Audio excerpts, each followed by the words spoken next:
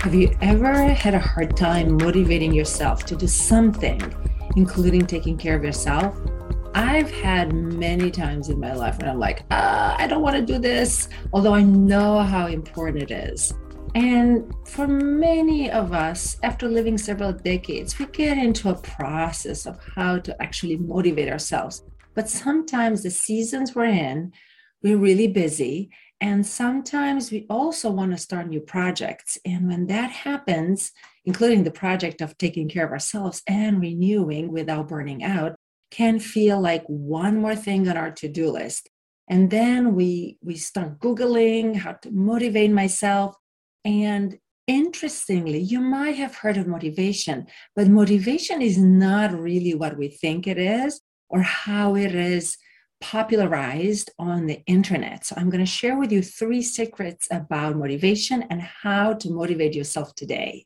And you might know me or not. I'm Dr. Ioana Popa from Team for the Soul. And I love this combination, this sacred space between science, psychology, ancient Christian faith, and interfaith chaplaincy, spiritual care. And I invite you to really listen to this short presentation and the renewal nugget on oasis in the midst of action, how to really regenerate and renew on the go. And getting motivated is part of it. If we can imagine yourself, can get motivated not only around self-care, but anything else we need to do, we'll feel less drag, less the pull down on a daily basis, so we can feel more energized and full of peace and joy so that you can help others and make this world a better place.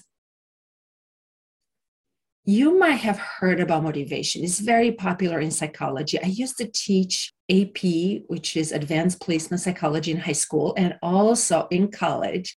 And motivation is a big thing in research, and there's lots of things written about it. But I feel like as a physician, there's something that we're missing here. And I'm going to tell you my difficulties with the way we're interpreting motivation nowadays. Because motivation sounds really simple. And when we read something inspiring, we all of a sudden feel energized and we're like, okay, I'm going to do it. And then we do it for a while, few days, maybe lucky. If you're anything like me, if I'm lucky to do it for a week.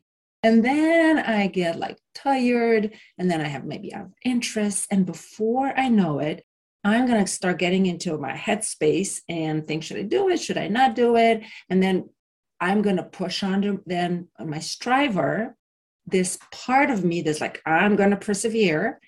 And with that, we get into this up and down, like a yo-yo, which on a biological level really has to do with dopamine. You might have heard about this, but I like to call this dynamic around motivation hopping on our dopamine horse. What do I mean by that? If we think of motivation only doing things when we're energized, then that energy, when we read something inspiring or we hear something on YouTube or on a particular show, we get so inspired, that brings a rush. That at the bottom of it, it's some neurotransmitter and chemical in our brain, the dopamine. We get really excited. But what happens is, after this rush of energy, we're only human beings. We're imperfect. We are a system. Too much energy can lead to lower energy afterwards. And then this is where we can get tired. So we get tired, and then we start getting into our stories, into our head, or conditionings. Who knows? Maybe you might even have memories from school when you were supposed to do something. So all of a sudden, something that was really coming from inside of you as something important and dear to you becomes something external, as if someone else is imposing this. And then we don't do it. And then when we don't do it, we might start feeling self-critical, then doubting. So we get into all those polarities from different parts inside of us. And then we are not taking the next step, which is to get into action. So I'm going to challenge that today. And I know this might feel like I'm flipping things upside down, But actually, to be motivated, we don't need that high energy. We don't need that dopamine horse, so to speak, because we can access our will even when we don't feel like it. And I'll give you some examples. If it's hard to believe, just think about it. How many times do you have to will yourself into brushing your teeth? I mean, maybe you're still sometimes feeling like not doing it, but after years and decades of that and many cavities, right, eventually we come to a point where we just do it automatically. Once we made the decision, I'm going to brush my teeth, we don't think about it. And if this is not the best example for you, think about driving your car. Like, do you have to feel like driving your car to do it? No. Or do you have to feel like dressing in the morning? No. Now, again, some areas might be more difficult for us. Some people do actually have more difficulties thinking about what to wear in the day. So just pick an example in your life when you do it with ease. Maybe preparing for your food is not a big deal for you, or eating is not a big deal for you, or just walking, it's not a big deal for you. Whatever that activity is, just lean into that right now and just realize you just do it day in and day out, no matter what. And this is the key, no matter what. So we don't want to equate motivation with our emotions and feeling really good about it, because we're not going to always feel good about it. But there's this sense of detachment. Once we're clear that we're just going to do it and we have enough of the habit and the routine to do it, we don't think about it. We don't think about it. We don't get into stories. Our emotions are not entangled. It just happens. And if this is you, just type in the chat. You're not alone. I've been there, done that. Now, this leads us into the secret number 2. This idea that once we are clear on what to do, the action is very easy to initiate. And I'm going to give you an example. Right now, just listening to me, I say, oh, let's just touch our right ear or another part of your body, right? I just touched it, my right ear, because I took away the emotions. There's a detachment from it. What in spiritual traditions, sometimes they call this detachment or dispassion. So it's okay to have an emotion around any habit that we want to create or any action we need to create, including our self-care. But if that's the case, instead of deliberating about it all the time, it's best to actually sit down separately, trying to deal with your emotions or conflicting emotions that you might have by either talking with a friend or a mentor or a coach or a counselor, your doctor. Once those conflicting emotions are put to rest and you made a decision, okay, I'm going to do it. We do not need emotions. We do not need any high energy. It's as simple as, okay, right now I'm just going to do it. Like I'm going to touch my left ear right now, right? Just like that. I know it sounds easy and a little bit twisted, but if we pause and think, we only have action and will and choice in the present moment. Not in the past. We cannot change it. So much of our lives, we go over our past and rehash it and rehash it. It's awesome to revisit the past, to learn new strategies and move forward. But once we've learned our lessons, we don't want to spend so much energy in the past because we cannot change the past. The same for the future. It's nice to have plans, but when we see ourselves daydreaming and keep thinking about our future, we actually cannot implement and do anything in the future. It's only in the now. And it takes a little practice and just a simple realization that only right now I can move my body. And what a miracle this is. I said, I'm going to touch my nose right now. Here it is. I touch my nose. So with that, when we remove the emotions, I'm not suggesting suppressing right here. As I mentioned earlier, talk with someone about your feelings. And once you resolve them and you're clear that this is something that you want to do, starting an action in the present moment can be as simple as standing up or touching your nose. All right. Secret number 3 that's rarely talked about, although I've seen now more and more on social media, I've seen now more and more even in psychological work, it's easier and better to start with small steps and go slow every day, so small that you cannot fail. Now, most people know now that it takes about 21 days or a month to create habits. I will say, yes, creating a habit, it takes that much, but to really make this ingrained, we will need to continue and further this for several months. And the best way to do it without overburdening us, without us getting tired, is to do very small steps, continue with them. Most of us, we have a part of us that keeps track of how we're doing. Am I doing what I'm saying? And then when we don't, we get into self-criticism and doubting. So it's good to do the small steps. And I'm going to give you a couple of examples. I had a season in my life where I stopped exercising. And when I restarted, as I had this insight, because I've tried it and I fail. I've tried many of things online and just didn't work, how to motivate myself, how to stay on track. It's just like, didn't work for me. But what I did is I said, well, I cannot exercise if I just say 10 minutes a day.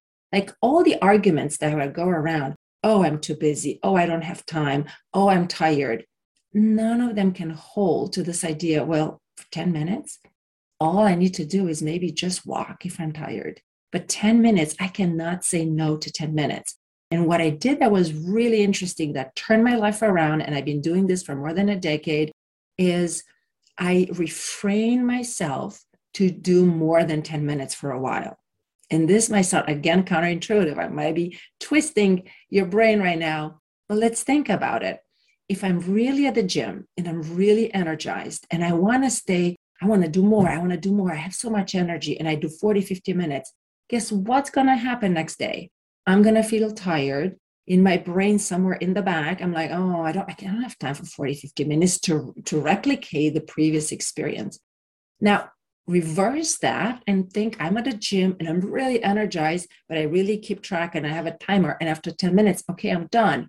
Parts of me will be like, I want more. Well, guess what? Hold that desire, hold that energy, and it's going to ride your way for next day. And then I did that 10 minutes a day, 10 minutes consistently. And after a while, okay, once in a while, I can celebrate and stay longer. Maybe I have a day just like that. But in general, I stuck with 10 minutes a day until I created a habit, not just for a month, but for several months. And then in time, when I didn't, I actually missed it. So it became easier for me to go and exercise. Now, you might be saying, okay, this is fine with exercising. This is fine maybe with smaller things. But what if I have a really big project that I have to do? Well, I got you covered. So one of the things that you can do is to, when you have a big project, your first time when you put on your planner, oh, I have to work on this project, don't actually work on the project, but just sit with it. Think about it and kind of plan it. Just write the steps. Just maybe dream about it. So just to kind of get yourself around what is that entailing for you. And then maybe the next time on your calendar, you would say, well, maybe right now I'm just going to write the 3 or 5 main big steps. And that's it. Once you've done that, you've accomplished, check on your to-do list. Then the next step is say, okay, for each of those 3 to 5 big steps, I'm going to write what are the smaller steps that maybe need to be done on a week by week basis. Of course, it depends on how quickly the project needs to be accomplished. And then you really have a chance to fill it out and then decide, okay, which month you're going to do which project, which week you're going to do it, and then decide day by day. Now, obviously, this might not work if this is for a work project.